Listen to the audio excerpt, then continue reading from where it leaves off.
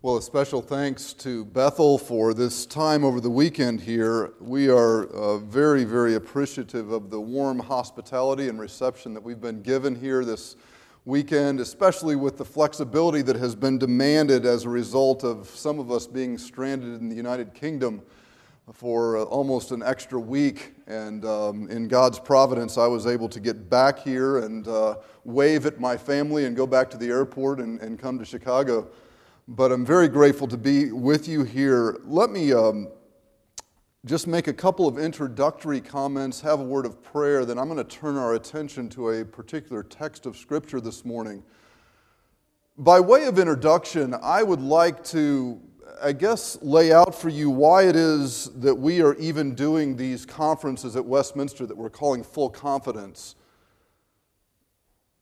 There are devices in certain parts of the world at the bottom of the ocean that have a specific design and purpose, and that is to discern movement at the very bottom of the ocean to forewarn of tsunamis, of tidal waves.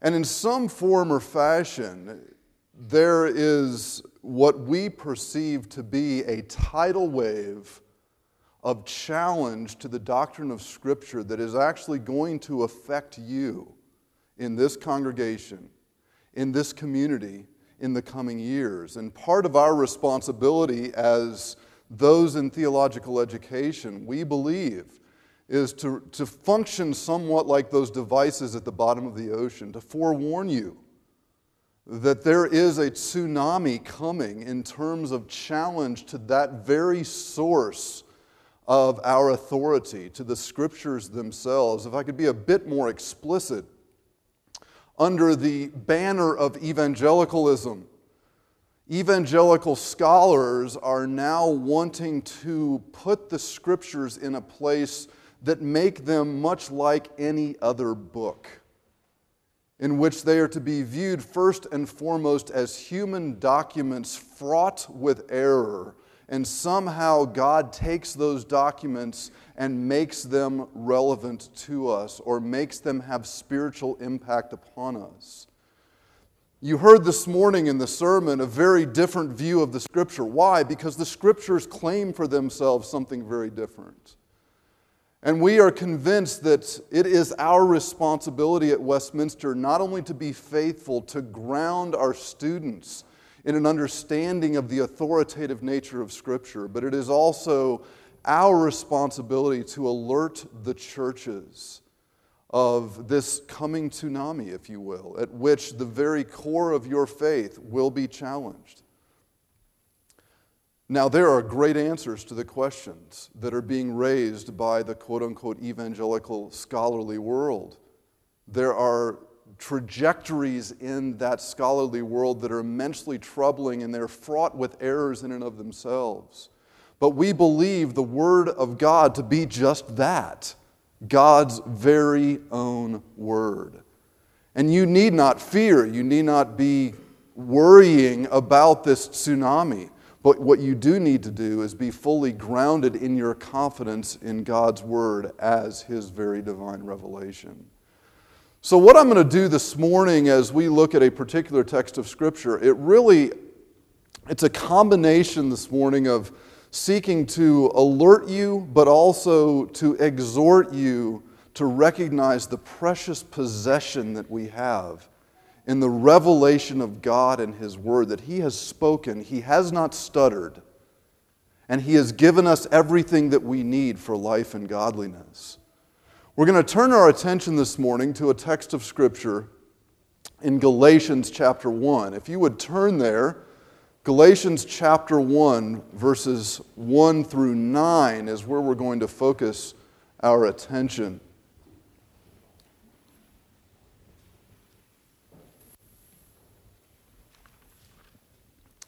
And as you're turning there, if you would just bow your head with me and we will pray.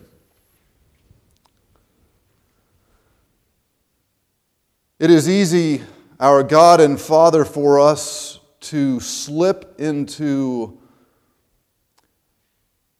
a position and posture of apathy. So often we take for granted the very possession of your written word that we can read without fear, that we can read without some sense of threat to our livelihood. That is not true of all people around the world. We have prayed already for those in Myanmar this morning, and in that part of the world, those who are surrounded by Buddhism, surrounded by Islam, surrounded by animistic faiths, and indeed places where the government itself is threatening people who would call upon the name of Christ. And yet, oh God, we thank you that not even the gates of hell will prevail against the church of Jesus Christ, and that you have given us in your word a place in which we can turn to for confidence. And I do pray for this church that if there are any who have fallen asleep, have been lulled, that they would find their hearts quickened again in recognizing the extraordinary reality of the revelation of the Lord Jesus Christ that is given to us in this written word. And I pray this morning, as we are reminded from the Apostle Paul's pen, that while he is the writer, that the Holy Spirit is the ultimate author.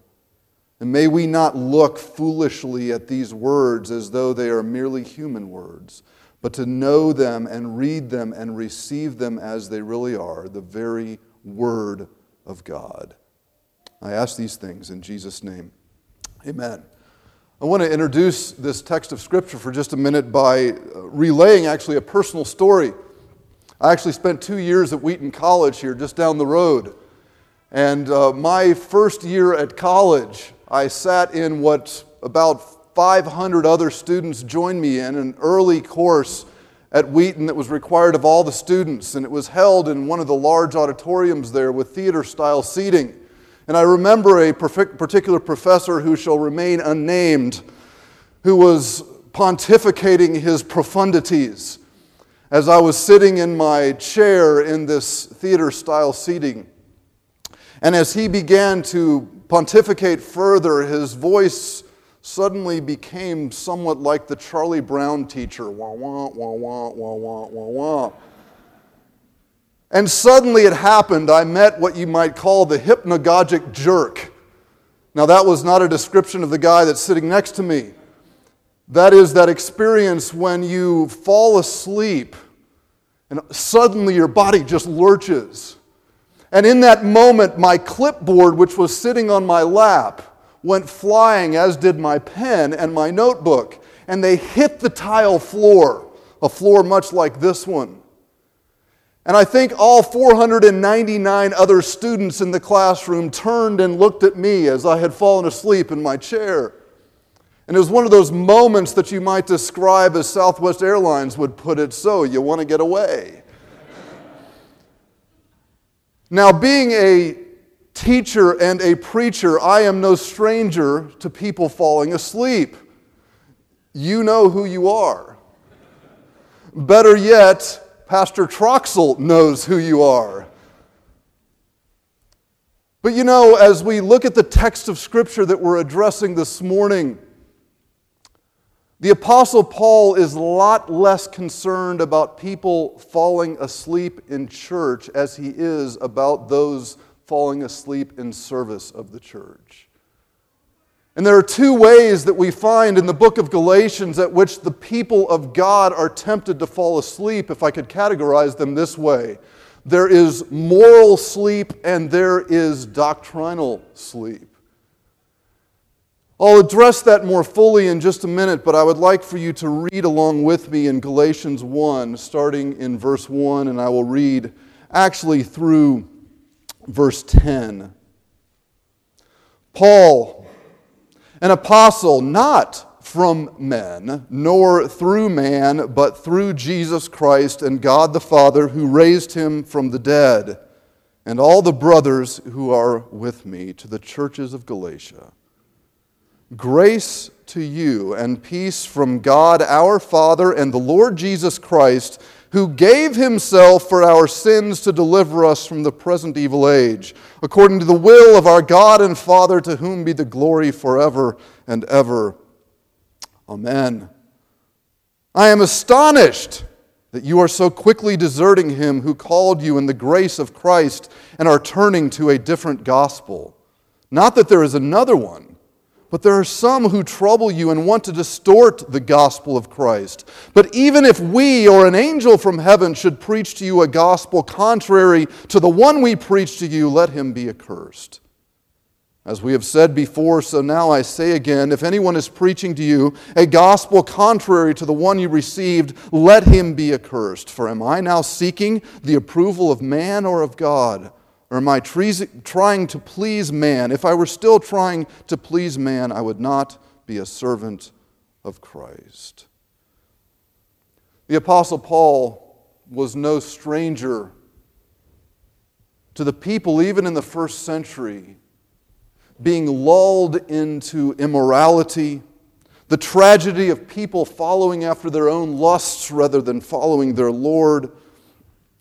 In some ways, those of you who have been in spiritual leadership in some form or another, those who are pastors, are very much aware of what seems sometimes as a systematic march of people into the pathways of persistent rebellion. Indeed, in some cases, the bookshelves of a pastor's mind are lined with volumes of the stories of tragic marches into decadence. But with equal gravity and weight, the Apostle Paul, as he addresses the churches of Galatia, is not concerned only about their moral response to the gospel, but about the purity of the gospel message itself. He is deeply concerned about the church nodding off into theological error. Now, this can occur in a number of ways. Let me, instead of addressing the particular ways in Paul's day, let me talk briefly, if I may, about the ways in which this occurs in our Western culture. Those of you who have studied philosophy will know the name Immanuel Kant, 18th and 19th, early 19th century philosopher.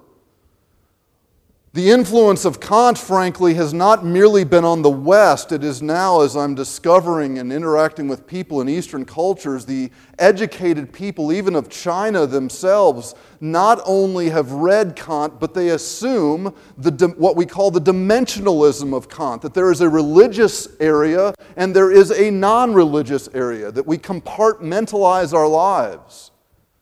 How frequently is it in our 20th and 21st century cultures in Western thought that somehow we view the religious aspect of our lives as merely a category, rather than recognizing that all of our life falls under the lordship of Jesus Christ and that the gospel penetrates every aspect of our existence. Postmodernism is another way in which we are seeing the gospel challenged, as John made mention this morning about the way in which truth has been relativized and has taken a notion and an identity that truth is defined by my own perceptions and my own sense of reality. And yet now in the 20th again and now into the 21st century, the scholarly world has truly moved in a direction, even in evangelical circles, of seeking or at least affecting a confidence in God's Word as that into which we can and indeed must believe. For the Apostle Paul, he was concerned, not only concerned, he was absolutely agitated as he begins this letter, as he considers the need for the purity of the gospel as that which comes from above. So why is it that the Apostle Paul, in his first century context, why is it we now in the United States of America and indeed around the world, why is it that we not only can have full confidence in God's Word, why must we? Well, the Apostle Paul makes it clear from out of the gate here that the message that he preached was not his own. He sees himself very consciously as one who receives the message, as one who is a recipient, as one who, as he puts it in many places, as a steward of the things of God. This is not something that Paul invented. His notion of the gospel was not some creative genius on his part, but it was the life-giving, freedom-bearing gospel of God himself in the person of Jesus Christ. Martin Luther, as he considered the gospel from above, described Galatians this way. He says, the Galatians epistle is my epistle. He says, to it I am as it were in wedlock. It is my Catherine. He loved the epistle of the Galatians because in it Martin Luther found the freedom. A freedom not that was conjured up from within him, but a freedom that comes from God in the person of Jesus Christ. So what does Paul say? Why is it that we must have confidence in the gospel? We'll look at verses 1 and 2 again with me. Paul, an apostle, not from men nor through man, but through Jesus Christ and God the Father, who raised him from the dead, and all the brothers who are with me to the churches of Galatia. Notice, first of all, the source of the gospel. The gospel is from God. The gospel is from God. It is His gospel. I love in the Epistle of Romans. Trace this out, if you will, sometime. You'll notice that Paul begins by describing the gospel as the gospel of God. But as he describes this gospel in a couple of places in Romans, after he's expressed it as a gospel from above, a gospel from God, he calls it my gospel. Because Paul recognizes that the life, death, and resurrection of Jesus Christ was a life, death, and resurrection for him, that the gospel of God was his own possession, not because he made it, but because it was given to him. Paul here in Galatians 1 begins by describing the gospel as the gospel from God. If you read Galatians 1 and 2, you'll find Paul actually seemingly a bit defensive. If you read it, you'll see Paul describing himself as an apostle. He's defending his apostleship, and it might lead you on first reading to say, Paul, you're feeling a little insecure about your apostleship. But you need to recognize that wasn't Paul feeling insecure. That wasn't why he was defending his apostleship. He was defending his apostleship because he had a full understanding that his apostleship was something that God had given him. And so by defending his apostleship, he is defending the character of the gospel as a gospel that was from above. It was the gospel of God. You know, Paul had an extraordinary background, great instruction. He knew the Old Testament law like the back of his hand. He was, as he puts it, a Pharisee of Pharisees.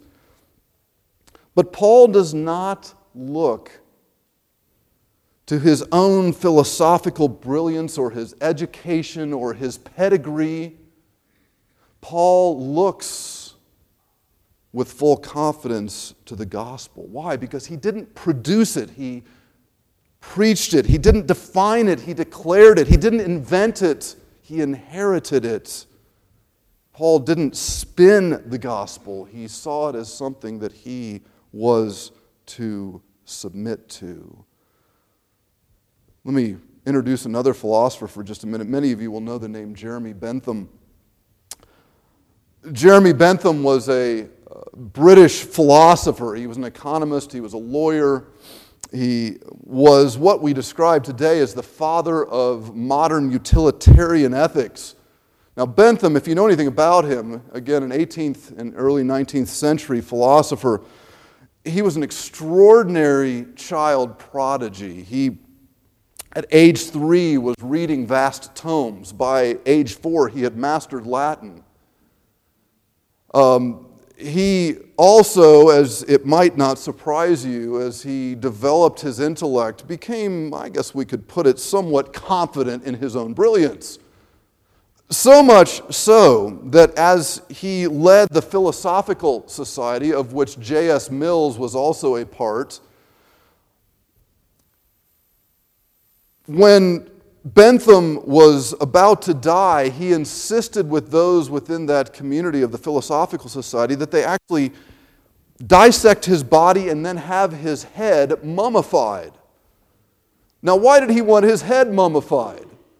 Well, he wanted his head mummified because he was convinced that he needed to still be present in the Philosophical Society, so that when they would have their meetings, they could actually prop his mummified head up in the meetings so that he could still have a say, if you will, and have influence on those within that Philosophical Society. There is fairly substantiated rumor that at one point some of the students at the university, well after his head had been mummified, stole the head from the university and went out at midnight and had a fine game of soccer with this mummified head. Now, why do I tell you that story? Well, I think it fits very well with Paul's notion of the gospel in this way. Because in any way in which we, who are dead in our trespasses and sins, want to have a say in the gospel, we are propping up our own dead hearts and minds and saying, God, I still want to have a say in this matter. This is precisely what I see going on in the scholarly guild, in which the scholars have refused to put themselves underneath the authority of the Scriptures, but instead look down on them and trust their own cognitive abilities, their intellectual proficiencies, their own schematics, and they look at the Scripture and say, I will force the Scripture into my understanding. And what are they doing is effectively propping up their own dead wisdom rather than submitting to the Word of God, the gospel of God. How deeply rooted is it in our sinful hearts that we look at God above and say, I want to have a say in the gospel. I want it to be the way I want it to be. I'll never forget, I was about 25 years ago, I was in prison visiting a young man who, for a series of circumstances, found himself behind bars. Went and visited him there in the prison cell or at the prison and sat across one of those tables with the glass between us.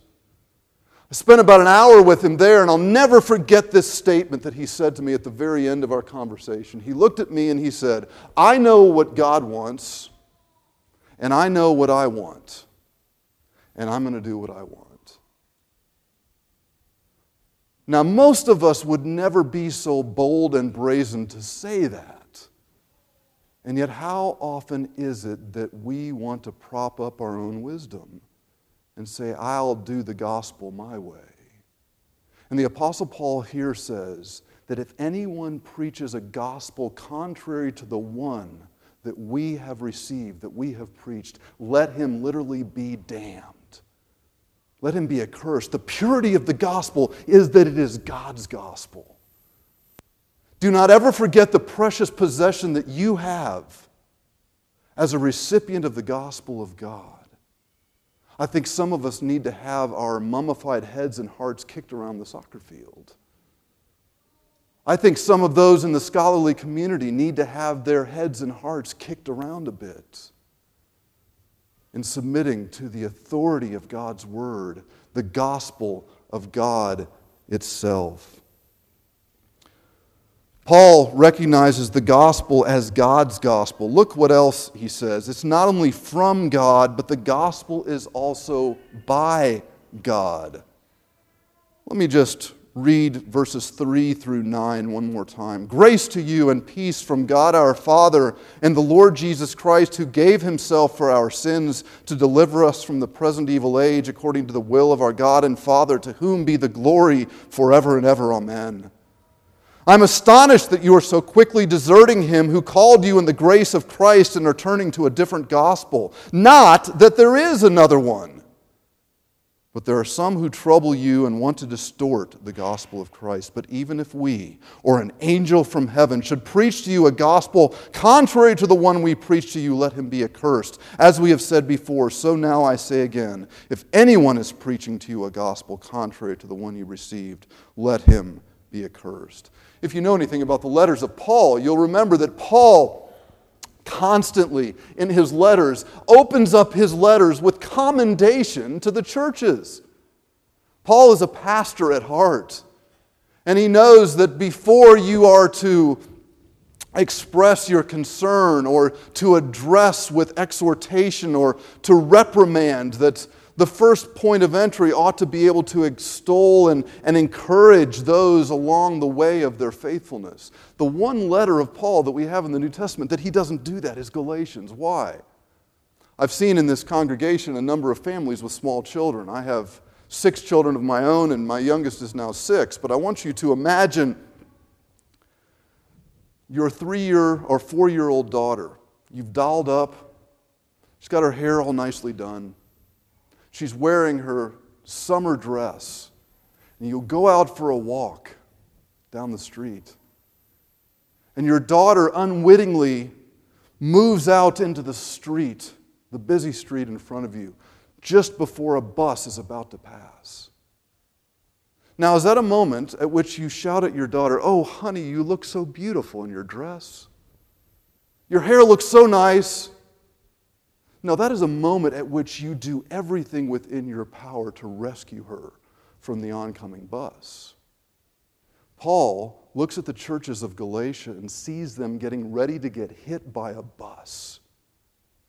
It is not a time to commend them. It is not a time to encourage them. It is a time to alert them to the fact that seeping in doctrinally is a false gospel. A gospel that's not from above, a gospel that is not centered on the Lord Jesus Christ. And Paul is turning their attention back to the gospel. What is that gospel? Look again in verse 3 and 4. The gospel from God our Father and the Lord Jesus Christ, who gave himself for our sins to deliver us from the present evil age. Notice that the gospel is accomplished by God. It is a work of God in Christ.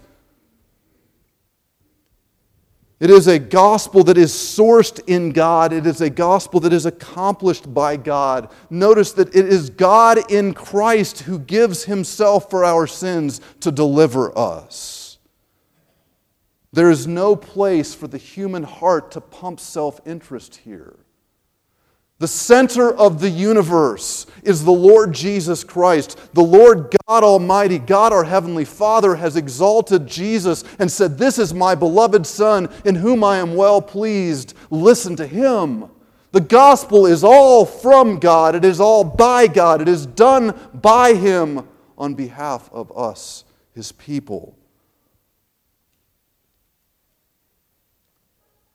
How serious is this? Look at verse 6. Don't miss this.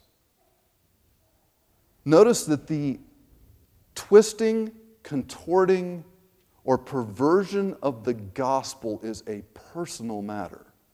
Look at it. I am astonished that you are so quickly deserting him who called you in the grace of Christ and are turning to a different gospel.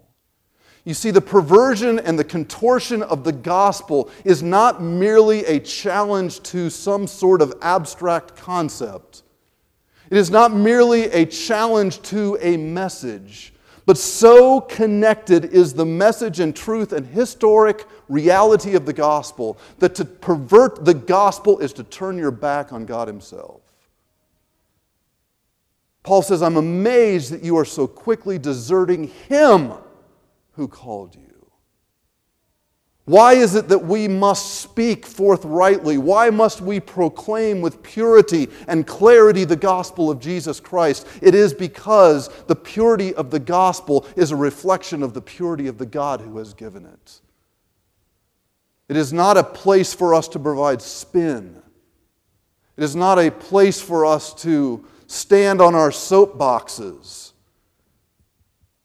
and for us to emphasize what we think ought to be emphasized. As John put for us this morning in the language of the herald, it is the herald's job to deliver the message. It is our job as the messengers of Jesus Christ, as those on that divine errand of mercy, if you will, in missions and evangelism. It is our responsibility to convey the truth of Jesus Christ with purity and with accuracy. Why? Because it is God's gospel. It's not first ours. The purity of the gospel is a critical matter because it is God's gospel. It is from Him and it is by Him in the person of His Son, Jesus Christ. Well, how does this then affect us in the church directly? Well, boy, I could look at a host of ways in which we could see this fleshed out. Let me provide one that has gained great traction in the evangelical church in the recent years. Some of you will know the name Charles Sheldon, who wrote in 1896 the famous book In His Steps, which about 100 years later was republished and became very, very popular, so much so that many of our young people began wearing these wristbands saying WWJD, what would Jesus do? Well, if you know anything about Charles Sheldon was profoundly influenced by what we might describe as the social gospel. Or to put it in Paul's language, this is another gospel, even though there really is no other gospel.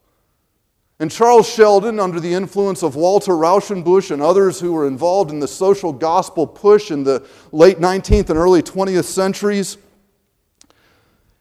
created the notion of the gospel as something that is merely a deed matter. It has to do first and foremost with social justice. So it was about what would Jesus do? What is the example that Jesus gives to us?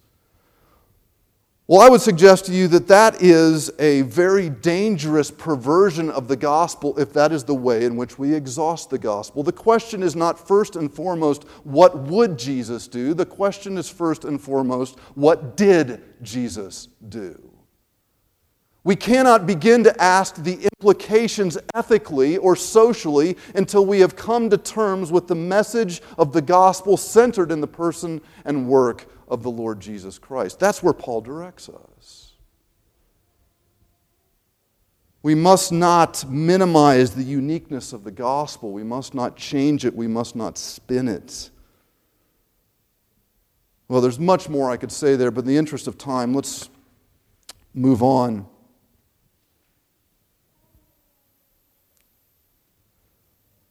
Not only is the gospel from God, it is a gospel, secondly, that is by God. But I want you to notice something else. Look at verse 5. To whom be the glory forever and ever. Amen. Do you notice what we might describe as the doxology of Paul here? Throughout the letters of the Apostle Paul, you will see him speaking theology in very prayerful, worshipful language. I find myself, when I think about Paul this way, in his grotesquely abusive run-on sentence in Ephesians chapter 1, verses 3 through 14, one sentence. But how does Paul begin in that marvelous exposition of the work of God the Father, God the Son, and God the Holy Spirit? He begins this way: Blessed be the God and Father of our Lord Jesus Christ, who has blessed us with every spiritual blessing in the heavenly places. And he goes on and on and on and describes the riches of the blessing of the gospel in Jesus Christ, the pure gospel that is centered in King Jesus. Well, notice the doxology here. Did you ever think about the fact that the gospel is not only from God, it is not only by God, but it is ultimately for God? How often do we speak of the gospel as something that is ultimately for us? Do you realize that we were made in God's image and are restored into the image of God through the work of Jesus Christ by His Spirit, not so that we can be glorified, but that God may be glorified? We are made and redeemed for His glory. And one of the often subtle but critical components of a pure articulation of the gospel is that when we recognize that it is from God, when we recognize that it is by God, and when we recognize that it is for God, it will change the very attitude with which we speak of and the way in which we convey the gospel message. If I could return for just a moment to the scholarly guild for just a minute. The scholarly world has lost that notion of transcendence and worship in its articulation of the gospel of Jesus Christ. That somehow, rather than the glory be given to God, the glory is to be given to me because I have created some new or fresh approach to the gospel. Oh, may my name be praised. I often, when I speak to those in the scholarly community, speak of Christian scholarship in terms of a scantily clad mistress that tempts us to flirt with her. And we believe that, to use the language of Proverbs 7, that like this young man can walk down the street of the temptress and the adulteress and somehow remain unstained.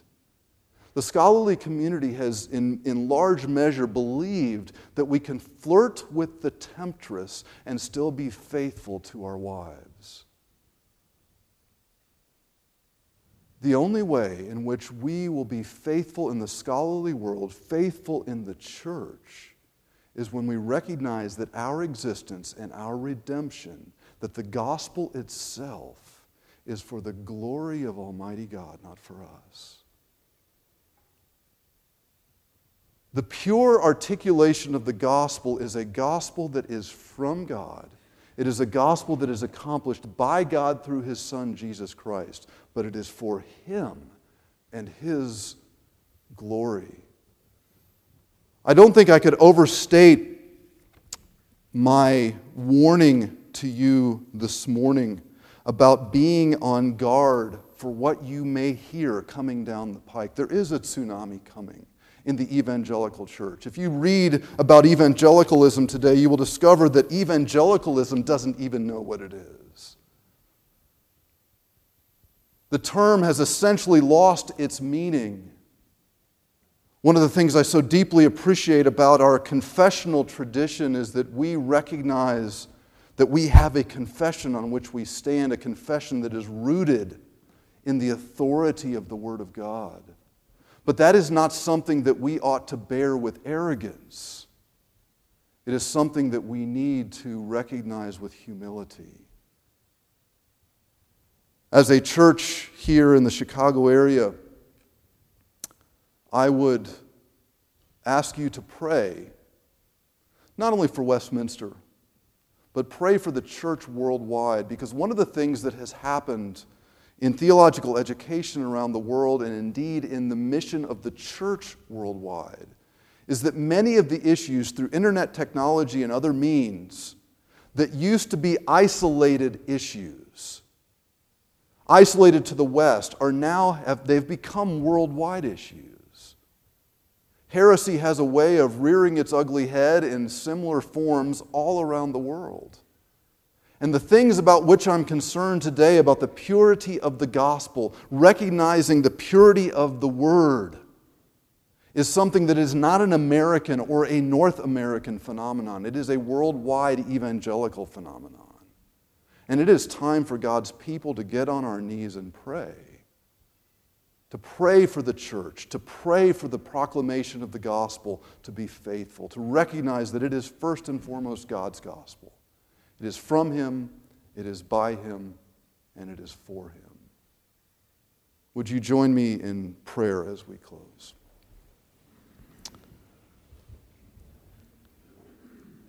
We are not worthy, O God, to be the recipients of this gospel. And yet you, in your infinite love, by your infinite wisdom, have seen fit in the person of your Son, Jesus Christ, in the glory and purity of his obedience, by the uniting work of your Spirit, have declared that we are your beloved children in your beloved Son. I pray, O God, for the purity of the gospel to saturate this church, that the urgency of the proclamation of that gospel would consume this church, and that you would, O God, in your wisdom, enable us by your grace to not be guilty either by morality or by doctrinal failure to pervert the gospel, but instead, may we humbly receive that which you have given, humbly proclaim with clarity and power that which you have given, and then humbly live in the gospel of Jesus Christ until he comes again. We thank you that you, O God, are faithful to your promises because you will not and cannot deny yourself. Thank you that you have given us your word, that it is your word, it is your gospel, and because that is so, we must have full confidence. May we leave this place with renewed vigor, renewed commitment to live in the light of the gospel of Jesus Christ. For his name's sake we pray. Amen.